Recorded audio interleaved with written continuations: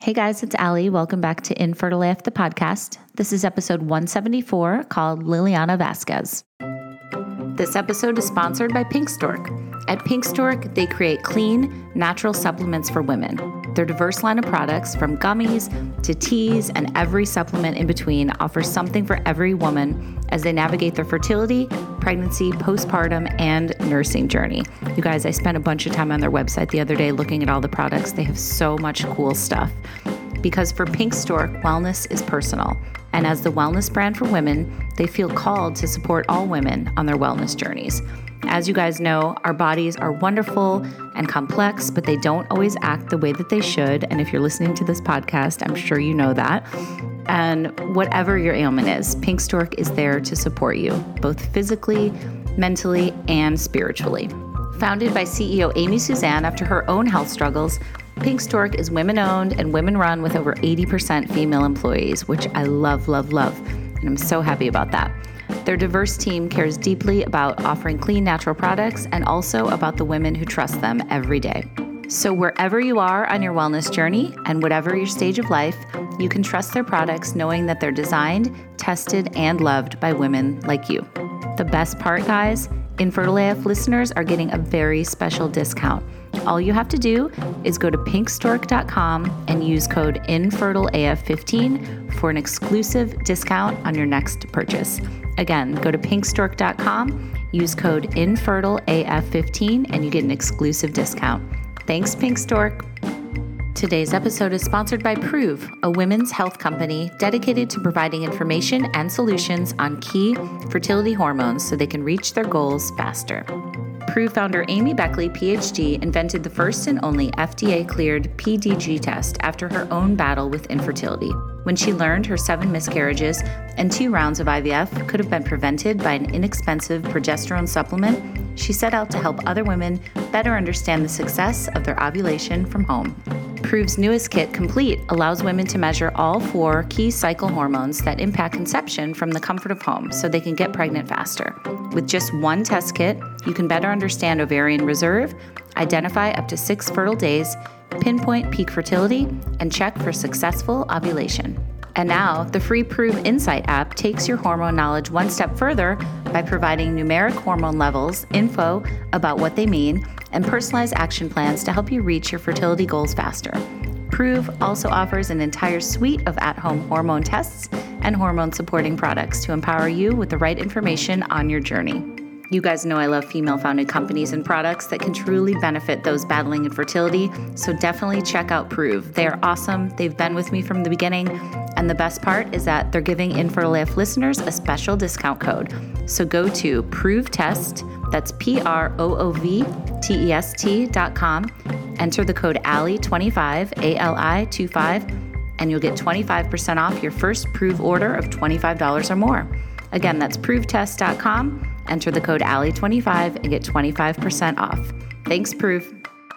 This episode is supported by Receptiva DX. The Receptiva DX test can help couples struggling with unexplained infertility. Getting pregnant isn't easy, as so many of you know. Many couples struggle with infertility, and unexplained infertility can be particularly frustrating. Women facing unsuccessful IVF may not know that endometriosis is the underlying cause, a disease that can impact the success rates of IVF treatments and often has no symptoms. The Receptiva DX test can help identify endometriosis before an embryo transfer, and it has the potential to save women the stress, anxiety, and cost of multiple failed IVF attempts. The good news is, multiple studies show treatment of women with a positive Receptiva DX test improves live birth outcomes by over 50%. Receptiva DX can detect all stages of endometriosis and help women make better decisions in planning for pregnancy. You can learn more at receptivadx.com or download their app, which is also called Receptiva DX. All right, guys, welcome back. Today I am talking to Liliana Vasquez, who is a style expert, a TV personality, host of E! News, and founder of the LV Guide. I'm sure you guys know of her. She's all over the place, and she's going to tell us all about the 6 years she spent battling infertility. So we're going to talk about how she met her husband, how her first retrieval got messed up, how it's difficult to talk about infertility in her Latin community, how IVF is a thief, and she goes into that and has a really, really great way of framing it. So much more. And also how she had her baby boy, Santiago, who she calls Santi for short, which is so cute. So she is awesome. She's such a great storyteller, which isn't a surprise because she is a major TV personality, but we had a great time chatting. She's really raw, really honest, no bullshit. And I just loved our conversation, and I hope you do too. So without further ado, this is Liliana's infertility story.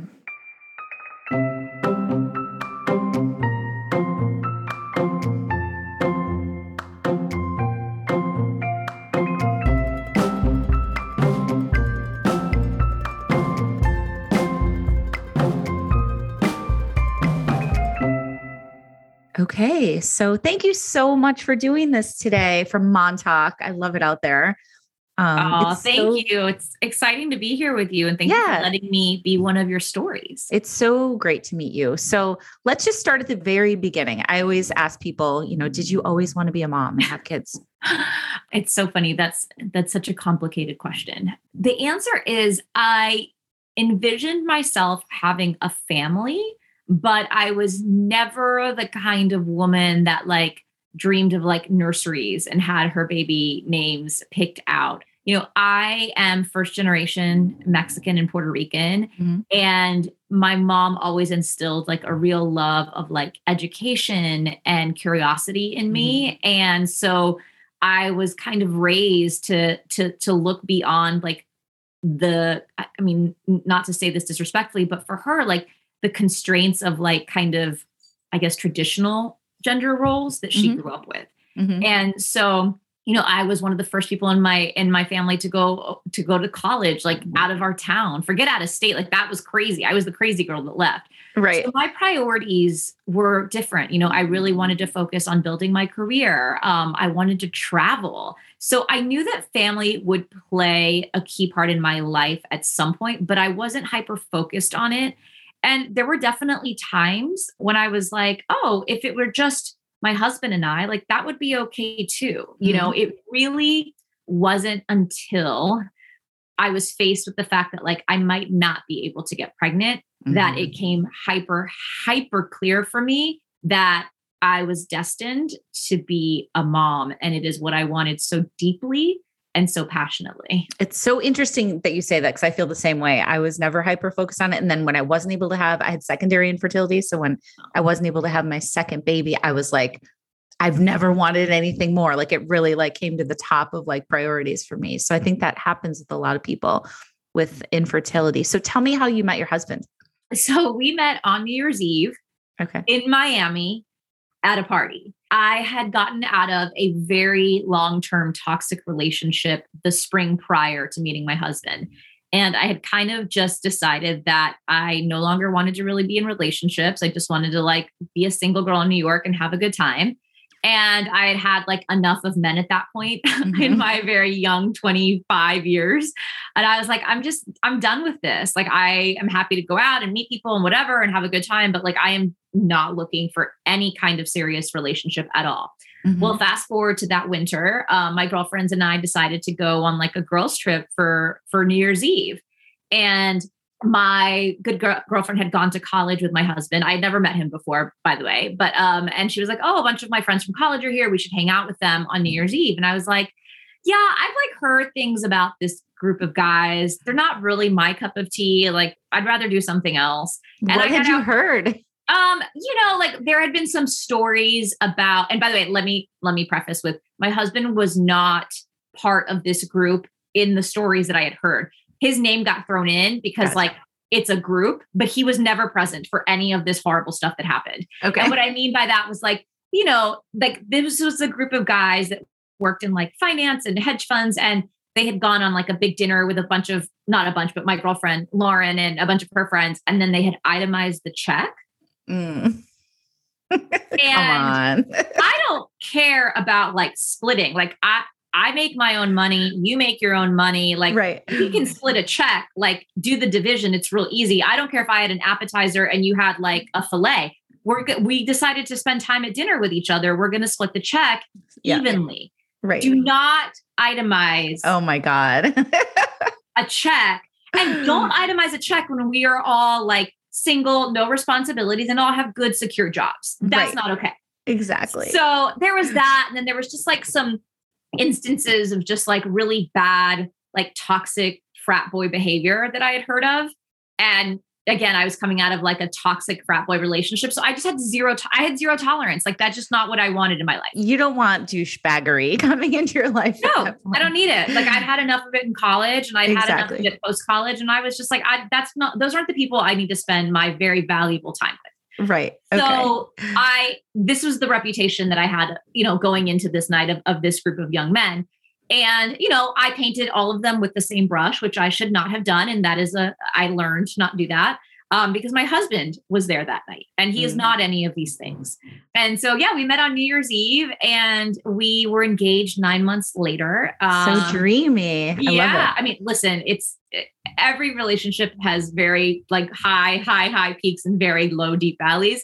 But we met 9 months later. I mean, we got engaged 9 months later, and then we married like a year and a half later. And then we were like 20, I was 27 when I got married. And, we lived and have a beautiful life. We both love to travel. We're both really independent. We both love our jobs, and things were really, really good. And then I went to my gynecologist, and everything was different. So what happened? Were you guys talking about building a family, and what did the gyno say? I would say that, I was 35 when I went to this appointment, but I got married at 27. Mm-hmm. I wanted nothing to do with even talking about kids until we were like really in our like 30s. And even then, it was my husband who was driving the conversation at like 30, 31, 32, his friends, he's a year older, and his friends were starting to have kids. And I was like, that's amazing for them. And like, I love like the fact that we get to hang out with friends that have children, but like, I am not there yet. Like, I was starting a career from scratch, basically at like 30, So the last thing I needed was something to take my time away from that. And I knew from my friends that had children young that like, they are everything. Like you can say that you want balance. You can say that you're still going to work, but like in the beginning, in those first very, very important, like few years, like they are your life, and it's wonderful that they're your life, but you have to be ready for that. And I wasn't. And I wasn't going to pretend like I was. And so I kind of was like, babe, I get it. Like, we'll get there, but like, I'm not there yet. Like, I'm new. I'm starting a career from scratch, and this is really important to me. And it's really valuable. And honestly, we had only dated for 9 months before we got married. And I'm not saying that having a lot of years under your belt makes you better parents, because I can tell you this now, we waited forever for whatever reason, but it didn't make us better parents. We're still in constant conflict, because you are new. Birth doesn't just give birth to a baby. It gives birth to new human beings as parents. So true.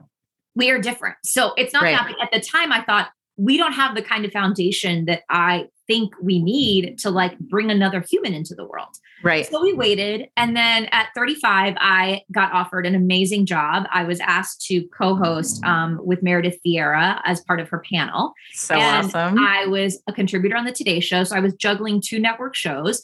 And in that time, I was like, oh crap, I got to go to the gynecologist. So I did. And my gynecologist is amazing. And I love her because she is not one of those doctors that's like, oh, you're 35, like you better get on it. She was like, oh, I read the announcement in the paper. Like, congratulations. I'm so excited for you. Like, this probably means that you're not going to be hyper-focused on family for a while. Have you thought about like, is that something you want to do? And I was like, yeah, we thought about it, but I'm not like, we're not actively trying. She's like, great, I'll get you more birth control. And then she also said, but while you're here, we're going to do just like normal blood work. I just want to run like a really casual AMH test on you. And I was like, well, what's AMH? Right. And she's like, oh, anti-malarian hormone. And I was like, oh, no. I'm not traveling to Africa. Like, I don't need a malaria test. And she was like, no, Mullerian. And I was like, I don't know what that is. And by the way, I'm somebody who is very proactive and very informed about my reproductive health and my health in general. I always think you have to be your number one health advocate. Nobody else is, right? And I had never heard of this. at all. My friends had never said a word about it. No one had ever done this test. And I was like, okay, well, what does it mean? Yep. She's like, well, basically, she's like, it's just like one test that we do. It's very preliminary. And it just gives us a little bit of a window into like your egg quantity, not quality, just the quantity of eggs, and if everything is normal, cool, we'll just move on. I was like, okay, great. So we ran the test. I thought nothing of it. I didn't even Google it when I got home, to be honest with you. I was like, yeah, obviously I'm fine. I'm healthy. Right. I don't smoke. Right. Don't drink a lot. Don't do drugs. Live a pretty healthy lifestyle. I'm fine. Okay, well, shocker. Like a few days later, I am about to go live on Meredith's show and I see the office number come up and I'm like, okay, when they call you, this is bad. Like, this is bad, bad, bad. So I ran to the bathroom and sure enough, she was like, listen, she's like, I don't want to alarm you. And I was like, well, you already did because you called. And she said, but I got your AMH test back and I'm really concerned with the levels. It's like borderline undetectable. And it's very, very rare that I see this in somebody your age. Mm-hmm. I want you to come in and I want to repeat the test. And I was like, okay, but like enough of that. What does this mean? Right. And she was like, it doesn't mean anything because it could just, we've got a bad reading. Like maybe it's a lab. She literally said the word lab error is how low my AMH level was. Wow. And I said, okay, but what does it mean? Mm-hmm. And she said, well, it just makes me very concerned for your ability to conceive naturally. And I was like, does that mean I have to have IVF? That's how I said it. Mm-hmm. And she was like, if we do this again, then I'm going to refer you straight into a specialist. And I was like, does this mean I can't have kids? Mm-hmm. And she said, it means that you might not be able to have kids naturally. And I said, okay, but can I be a mom? She's like, yes, you can always, you can be a mom if you don't get pregnant. And I said, okay, fine. But like, can I have a baby? And she was like, just come in and we'll go through everything. Okay. And then they're like, and you're on, and you're like on camera. And then they're like, Liliana, like in my ear, because I have a cell phone here and I have an IFB in this ear. And they're like, Liliana to set now. Right. So I'm in tears, right? Like, broken. Yes, like totally. Sit down on the bathroom floor. Don't know what's happening to me. And I'm like, fuck, I gotta like get my shit together and go on TV. And like, by the way, this was my life for the next 5 years. Get your shit together, go on TV, pretend to be happy, pretend to be okay. And like, do it all live with a smile on your face. Oh, and don't mess up. I don't know how you did that. You were a complete badass for keeping it all together, for real. Well, because I think that women are able to do, I think women are uniquely able to do this. I don't think men could ever deal with what we have to deal with. Present and pitch and it's not possible. What we're able to do is literally mind blowing to me. We are actual superhumans. Agreed. And so we repeated the test, and long story short, my AMH level was like basically that of a woman like going into menopause. And I went straight to an IVF doctor who basically was like, listen, I can try an IUI on you, but like, I just think at this point, like you're 35, this is your AMH level. Like it's only going to probably get worse as we wait. And so let's just go straight into it. And do you remember what the level was? Did they give you the number? It was like I think it was like 0.02. Okay. The first one was 0.018 and the second one was 0.02. Okay. And were you just devastated? And what did your husband think? I think my husband didn't really know what to make of it. I think also like looking back, I think he felt like I was being I am a little bit of an alarmist. Once I like focus on something, it is like all I can think about and it is all I can do. And I think when he saw me just go like head first into IVF world, he was like, whoa, slow down. Like, this can't be right. And this can't be real. And like, you're healthy. All of these myths that we believe about fertility, right? Like, but Lil, like your mom never had an issue getting pregnant and like you're healthy and you've never had like cancer and all of these things that have nothing to do with infertility. Mm-hmm. And by the way, I was saying those things too, because I didn't really know anyone other than like a coworker that had gone through this. And I just wasn't asking the right questions, right? Of myself, of the people around me. I just wasn't having conversations about IVF. I really wasn't. And at 25, like, why not? I should have been. No, I was the exact same way. And it's so funny because our numbers line up too. Like I got married at 27, moved to New York at 30 and starting kind of a new career chapter, wasn't thinking about having kids, didn't know anything about my fertility. 35, I had my daughter, but it was like, then I had secondary infertility. So lots of the same parallels. And I think it's very common as women, like we just aren't taught a lot about fertility and it's very frustrating. No. And, honestly, I think back about, I think about how important my doctor was in all of this, because if she had not run that test on me that day, I would have like completely plowed on in my career and in my life. And maybe at 38, maybe at 39, I would have been like, oh, okay, now it's time.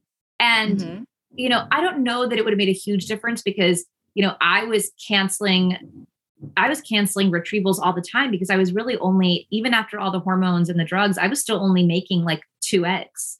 And so that was kind of where my body was, right? But it took me a long time to finally get what I needed. Okay. So can we unpack that a little bit? Tell me, you don't have to go into all details, but your first round, how many rounds did you end up doing? How did you respond to meds, all that stuff? So we ended up doing a lot of IUIs because, so when I was doing my shots, right? So I was doing my like normal protocol. The most follicles and eggs I ever had to go with at a retrieval was 4. Okay. For comparison, when most people do like a normal stim cycle, whether that's like 10 days or 15 days, you're usually getting anywhere from like, call it a dozen to 2 dozen eggs in your 30s. Now, obviously not all of those eggs are mature. Some of them are a little immature. There's variance in the quality of them, but I would say 12 to 24 seems to be like an average retrieval. And then a little bit less than that, is also normal, like 8 to 12. So I was at 50% of the low end of normal. So 4. And by the way, 4 was one time. There was one time when I went in for retrieval to get 4. So, and in that 4, I had 2 that were like the right size, right? And in that retrieval, my doctor mistimed my trigger shot. And so I ended up ovulating. Oh, shit. And when she went in to retrieve, she only got the 2 that were actually immature and not the 2 that we felt were the most viable. Okay. That was my very first retrieval. Yeah. And I woke up and she was next to me. My doctor was next to me and I lost it because I was like, why are you here? Like, why are you here?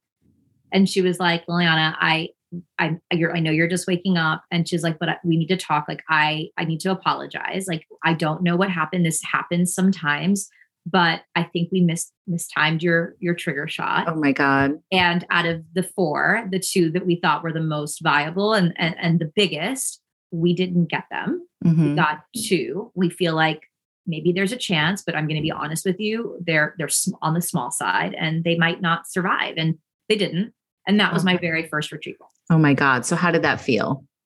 I was shattered and broken. And in my head, for whatever reason, I had told myself that like this one IVF round was going to lead to a beautiful, healthy baby, which I think a lot of women do, right? It's very expensive.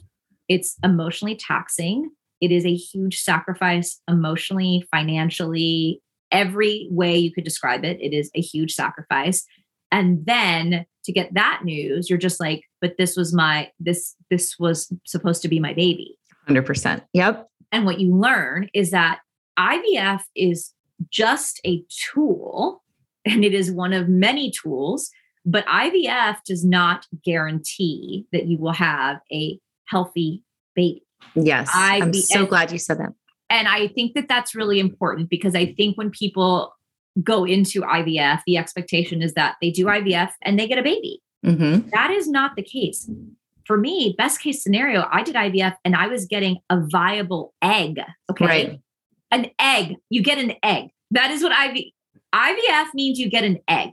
It doesn't even mean that you get an embryo. And by the way, sometimes you do IVF and you don't get an egg. I know. It's a gamble. All of this is a gamble. There's no guarantees. and I know my doctor said this to me. And by the way, my doctor's amazing. They were all amazing. I went to 3 different doctors, all of them amazing for different reasons. And I changed doctors because, sometimes like I would want to change the protocol. And again, I believe in being your own best health advocate. And if my doctor didn't agree with that or felt like that wasn't the best decision, then I wanted to get a second opinion, right? So that's why I saw multiple doctors. But I do think that it's important that we do not equate IVF with having a baby, because there's a lot of steps that need to happen in between. And if you disconnect that, then I also think that you're able to really understand what the process is and how many times it might take to actually get to the end result, which hopefully is having a baby. But to equate IVF with a baby and a healthy pregnancy, we should no longer be doing that. It's really dangerous. And I think it's very dangerous to the mental health of women going through this. Yeah. And I used to think that IVF was like a choice. Like you're like, oh, I just want to have multiples. Like I was so clueless about it before I got into this world that I was like, oh, it's for people that want to have twins or triplets and it works every time and you can pick your gender. And I mean, it was so I know. Off. I was an idiot. I was like an IVF idiot. Here I am going through this, somebody who's smart and has access to all of the resources in the world. And I was an idiot when it came to IVF for like at least the first 2 years. I knew nothing, didn't know, like wasn't talking. And I think a lot of the reasons that I didn't know a lot is because I made a really stupid decision, but it was right at the time. Looking back, hindsight is 2020, to keep my IVF battle private. And I did that for a lot of reasons. I think culturally, IVF isn't something that we talk about in Latinx households. I think at one point I'd been in my grandmother's house. This was when she was alive. And there was a story on Primer Impacto, which is like this evening news magazine about IVF. And I had just happened to be there with her when she was watching it. She watched it every night. And I remember her saying something to the effect of like, this is so wrong. And like, who are we to be playing God? Oh, interesting. And, I just never, again, I wasn't even thinking about getting pregnant at the time, but I'll never forget her saying that about that story on the show. And, my grandmother passed away while I was going through this. And in that time, I was like, what would she say if I told her that I was going through this? And I know that she didn't mean it personally to me. And I know that if she had been alive to like correct herself, she would have said, that was something that I didn't know anything about. And I was having a reaction. And by the way, it's okay to not know about things and have a reaction and then go back and change your mind. Right. But that moment stuck with me. And I always thought, I don't want to have to explain to myself. And I felt so much shame because I felt like, oh, I can't do the thing that I'm supposed to do, which is make a baby. Like, how can I not do this? And also culturally, like, there's so many really dangerous stigmas and stereotypes about Latinx women, like saying, oh, well, like we just get like, we're like barefoot and pregnant in the kitchen, like popping out babies. Like our husbands look at us and we get pregnant. Right. And so when you're battling against all of that cultural stigma yourself, you're just like, I don't want to share this publicly with my family, and it was even hard for me to tell my mom. Really? When did you end up telling her and how did it go? I told her when I knew that I had to go right into like the shots, I told her, and she was wonderful. She said, and she was very honest. She's like, I don't know anything about this. I don't really know what you're talking about. And, I know the last thing you need is the burden of educating somebody else while you're educating yourself. So like, I'm going to try to not ask a lot of questions and I'm just going to be here for you. But just so like, I don't know anything. And so you're really going to have to like, if you need my like support on something specific, you're going to have to walk me through it because I don't know how to support you in something that I don't understand. I feel like that's like the perfect answer for your mom to give you, like just being so honest. She was. And I'm going to use that with my daughter later in life for anytime there's something I don't understand and just like, I don't get this. And I respect her so much for saying that because I didn't want her to pretend, right? And I didn't want her to fake support because you can feel that. She's my mom. Like I know when you support me and I know when you don't. But it wasn't easy because I couldn't talk to her about like the stuff. And then the only person I had to talk to at the time was really my husband because I didn't even tell my friends what I was going through. Really? Yeah. And that's why I'm such a huge advocate for mental health support when you're going through IVF now, because if I had that person, I think I would have had a lot more success and I would have felt a lot more confident as I was going through this journey. I don't really understand how my IVF doctors didn't mandate that I see a therapist. That's such a good point. Yeah. And that's why, I co-founded Fertility Rally, which is a community of women, that are going through family building, because I didn't have it when I was going through it. And so we created this place that we wish we had when we were in the midst of it. Yeah, and it's so important because I felt so alone and so like insecure around my friends. Cause I was like, I know they think I'm always talking about this baby stuff and I'm obsessed. And they probably, like it really did a number on my self-esteem too. Yeah. And had I had these women that were in the thick of it too, it would have been so much easier. It's community is everything when you're going through this. And, like I said, it was so important for me to share my story and also to talk about the mistakes that I made when I was going through it, because I would never, ever again do it. I would never say, do this alone. You've got this. Like, right. The toll that it took on me. Right. It's damage that I'm still trying to repair. Right. It's trauma, right? It's real trauma. And, we talk about loss in pregnancy all the time, right? Miscarriage. But, I think we also need to talk about how much loss happens when you're going through IVF. And I don't just mean the loss of an embryo or the loss of a pregnancy. I just mean the loss of identity. I mean, the loss of freedom, the loss of relationships. There is so much loss that starts when you enter this world. And for whatever reason, it's like, we think that the loss has to be a miscarriage for us to, have help and ask for help, but it doesn't. Like it was so much. And it started for me to really come out when I was pregnant. It took that. It took finally getting pregnant and then sitting with all of these emotions that I had just packed away and buried. And then that was now impacting my pregnancy. Right.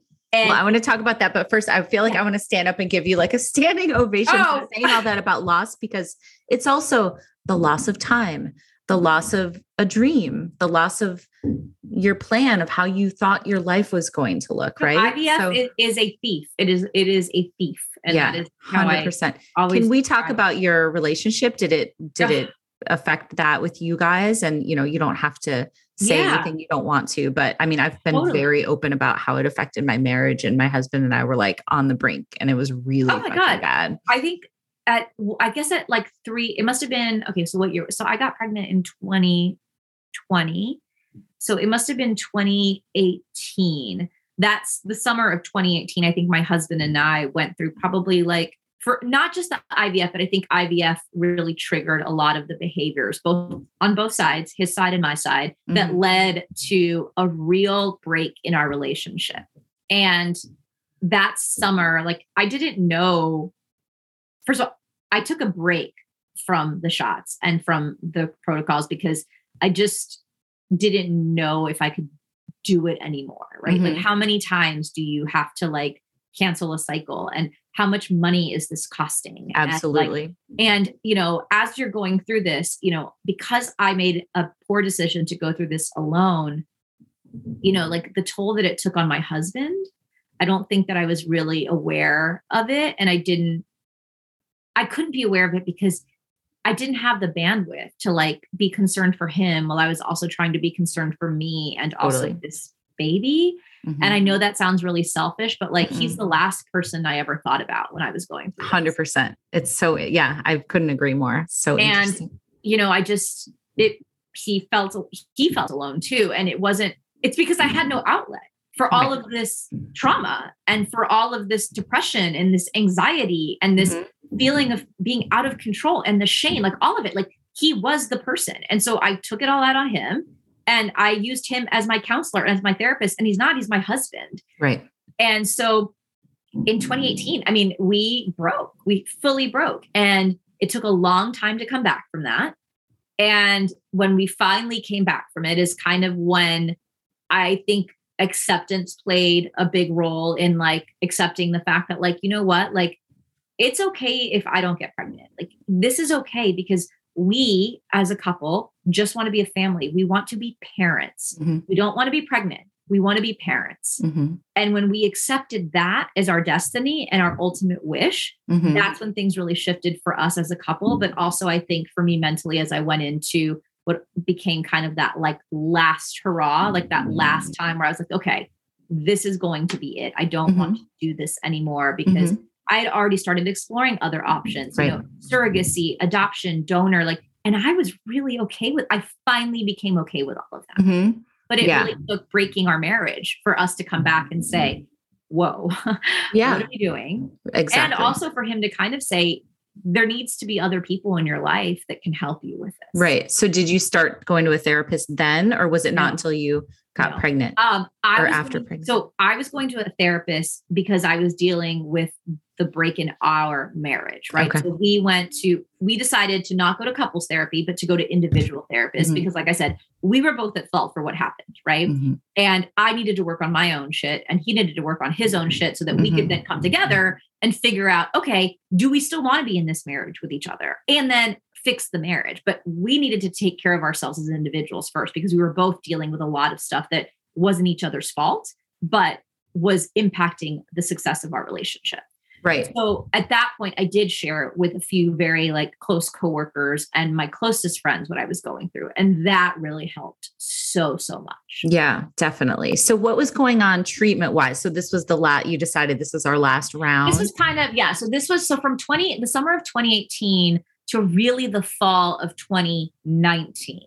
Okay. Is when we were both kind of like in therapy, figuring things out. I took a whole break. I took a full year. And then when we started that year, so that was 2020, was kind of when I started really exploring other options. Like, what else can we do? Right? Like, what about adoption? What about surrogacy? What about donor? Like, I started meeting with all of the doctors and all the right people and having conversations with people that had gone through all of this, right? I had this community of IVF women, but I didn't have a community of adoptive parents or of donor parents or of surrogacy parents. And so I spent a lot of time researching that, and really, I'm a journalist and I'm a storyteller. Yeah. So like, I need to do the research. I need to do the work. And that's how I really spent the beginning of 2020, was digging into all of that. And when I finally kind of thought about like, okay, these are the options that feel viable for us. These are the options that feel good. These are the options that I think we would consider. I went to my doctor and he was like, I think that this is great. You're setting yourself up for success because you're bringing in all of these other elements that we didn't think about before. Mm-hmm. And so that was, I think, aside from the acceptance, I also think like surrendering to this idea of being parents was emotionally really, really important, because I kind of let go of the obsession of being pregnant.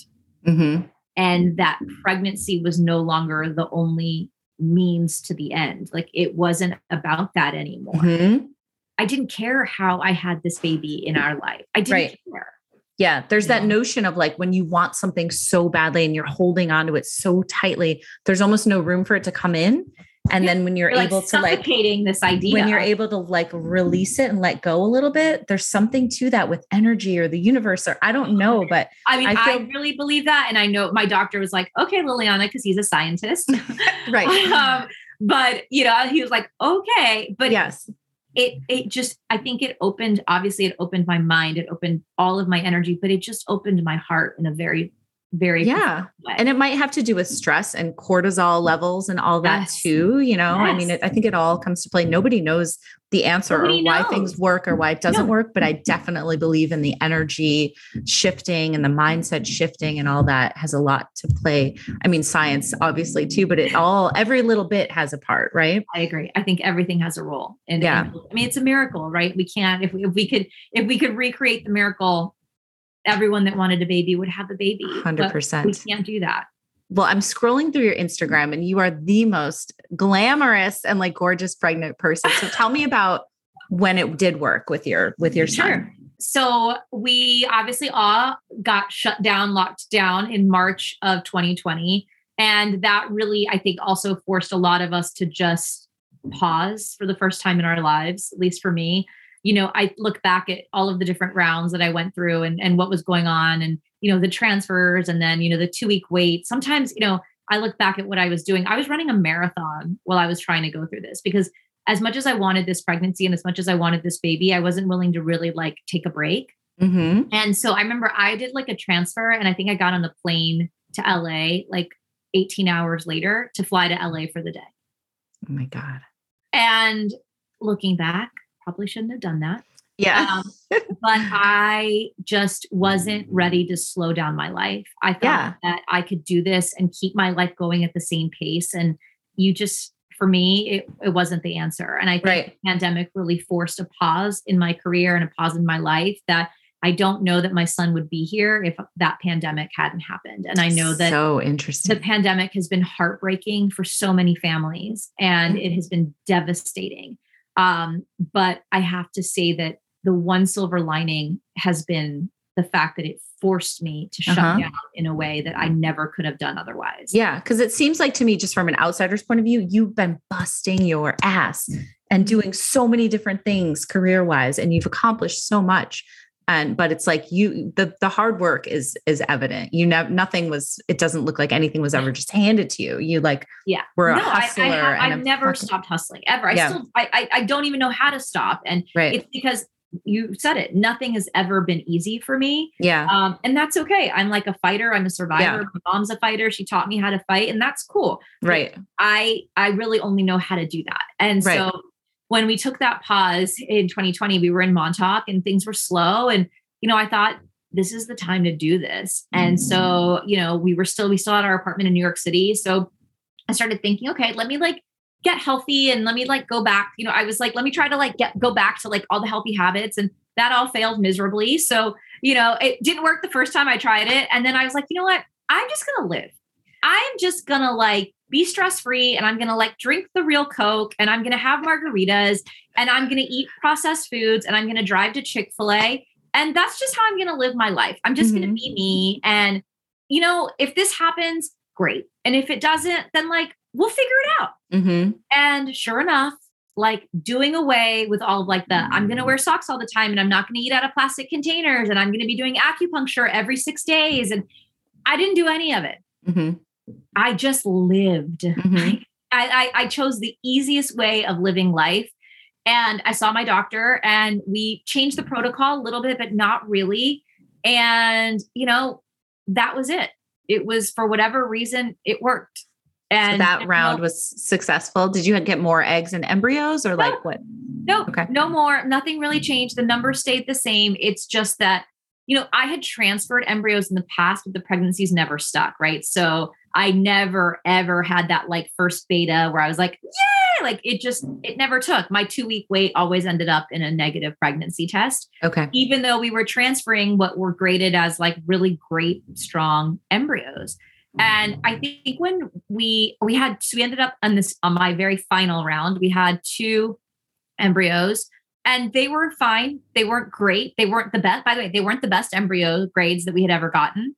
And he kind of advised to pick one over the other. And I said, sure, that's fine. And we ended up transferring, and that's Santi.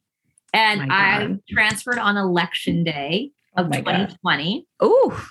And I remember we were staying at the hotel. And so I went in that morning, I did my transfer, and I love my doctor, Dr. Chapman, who did the transfer. And I was like, okay, Dr. Chapman, we've been here before, and he's like, I know. He's like, just relax. What? I was like, well, what should I do? When I go home, what should I do tonight? He's like, you know what? He's like, have a big glass of red wine. Ooh, yeah. And I was like, okay. And he's like, and don't watch CNN. He knows I love politics. He's like, and please don't watch CNN. Right. So I took half of the advice. I drank the red wine, I ate a giant bowl of pasta, and I watched CNN until 2 a.m. Mm-hmm. And then it worked, Tell me about getting that call that you were pregnant. So my doctor is really funny. And so we transferred on election day. And then I was in Montauk at the time. And so he's in New York, right? And so I was getting blood work done at a lab locally here, so I didn't have to go into the city all of the time. And so he sent through a lab request that I got via whatever email or text. And I was like, okay, that's weird, but whatever, I'll just go in. And I was supposed to go into the city to do my test later that week. And so I think it was a Monday or a Tuesday. And so I went to Amagansett and I did the blood work. And I didn't think anything of it because I was just in such a routine of going to get blood work that I didn't question it. Mm-hmm. And honestly, I was excited for the distraction because we all know the 2-week wait is like the worst. And I was like, cool, I'm going to go into Amagansett. I'm going to have lunch. Like I'm going to do a whole thing. Right. And so I did the blood test and like I don't even think I asked I don't even think I looked at the order. Like, I think I literally was just so in the habit of like handing the order, sticking my arm out, getting pricked and leaving. Right. And I knew that my test was scheduled in his office later that week. And so I was like, whatever.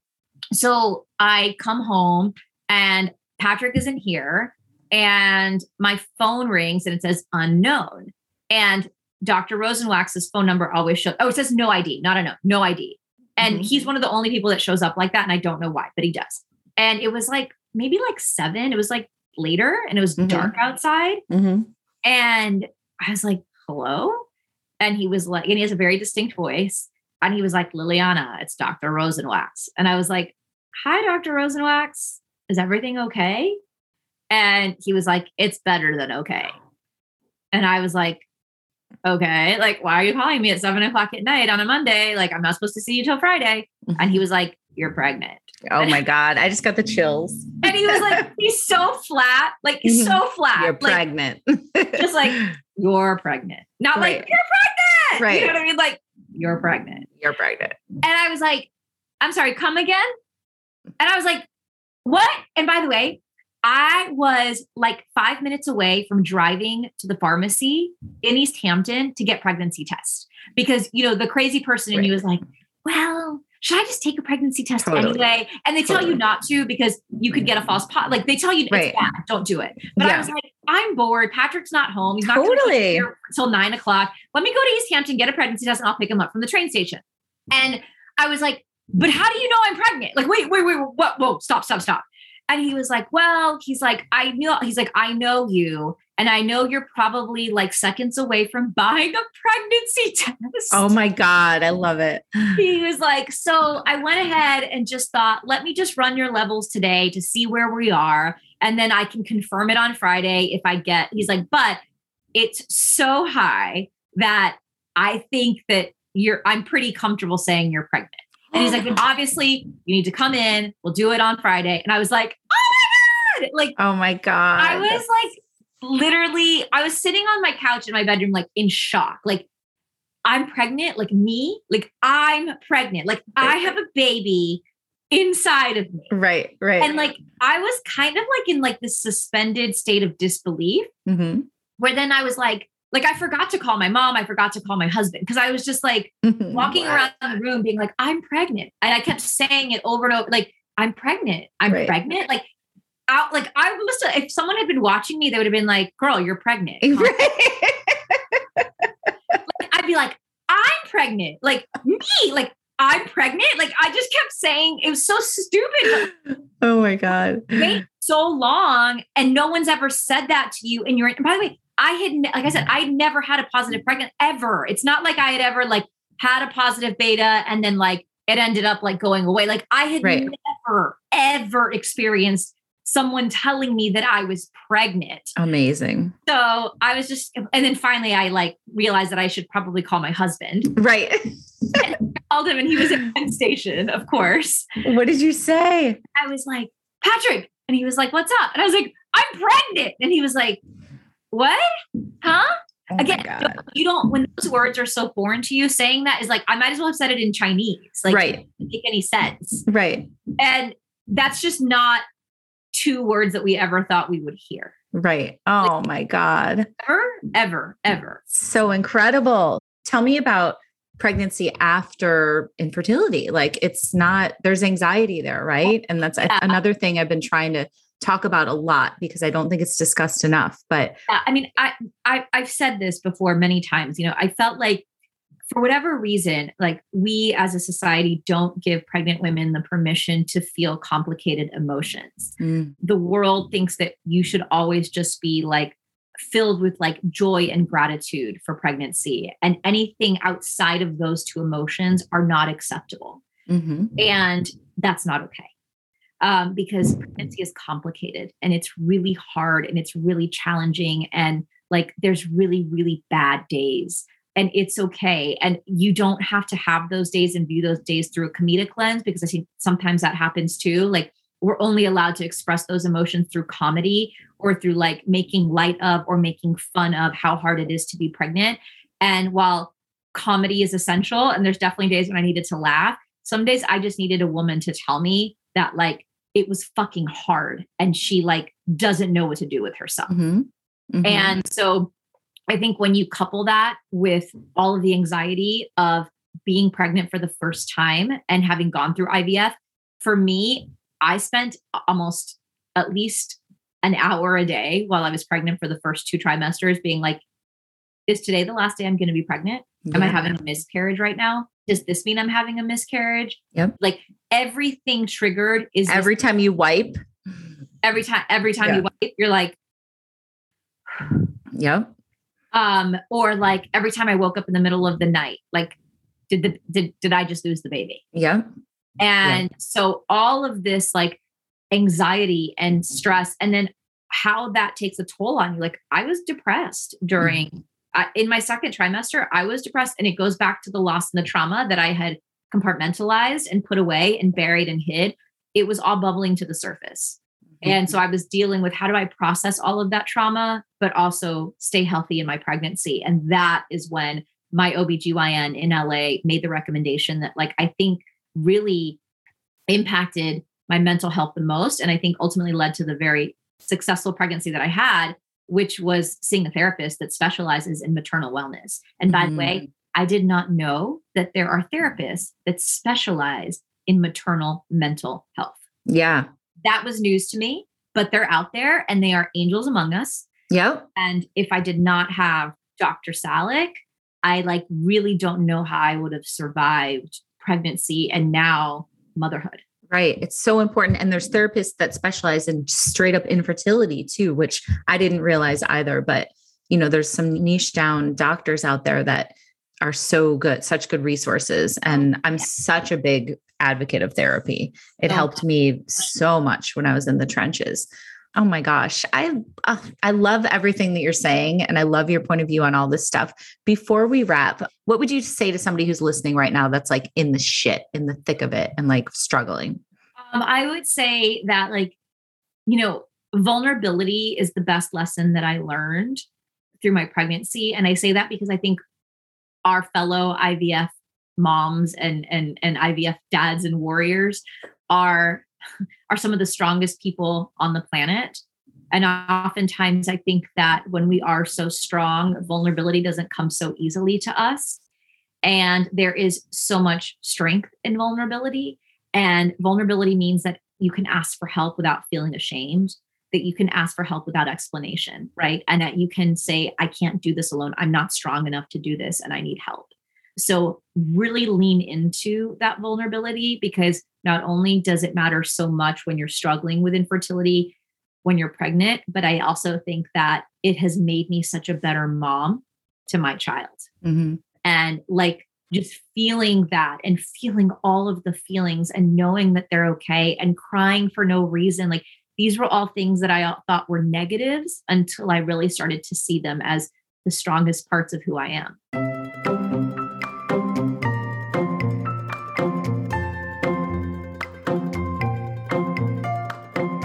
All right, my friends, thank you so much for listening. And thank you so much to Liliana for sharing her story. And so happy about her beautiful baby boy, Santi. He is so cute, guys. Check out her Instagram. And as always, if you guys are looking for community, please check out Fertility Rally. We are an online community, virtual community. We've got members all over the world. We have 4 support groups per week.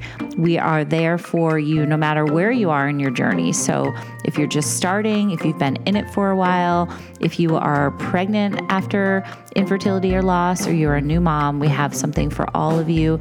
If you're single, if you're in a relationship, doesn't matter. Everybody is welcome. LGBTQ, of course. So we would love to talk to you guys and love to support you. So check us out on Instagram at Fertility Rally, or you can go to our website at fertilityrally.com. And I will talk to you guys next time. Thanks.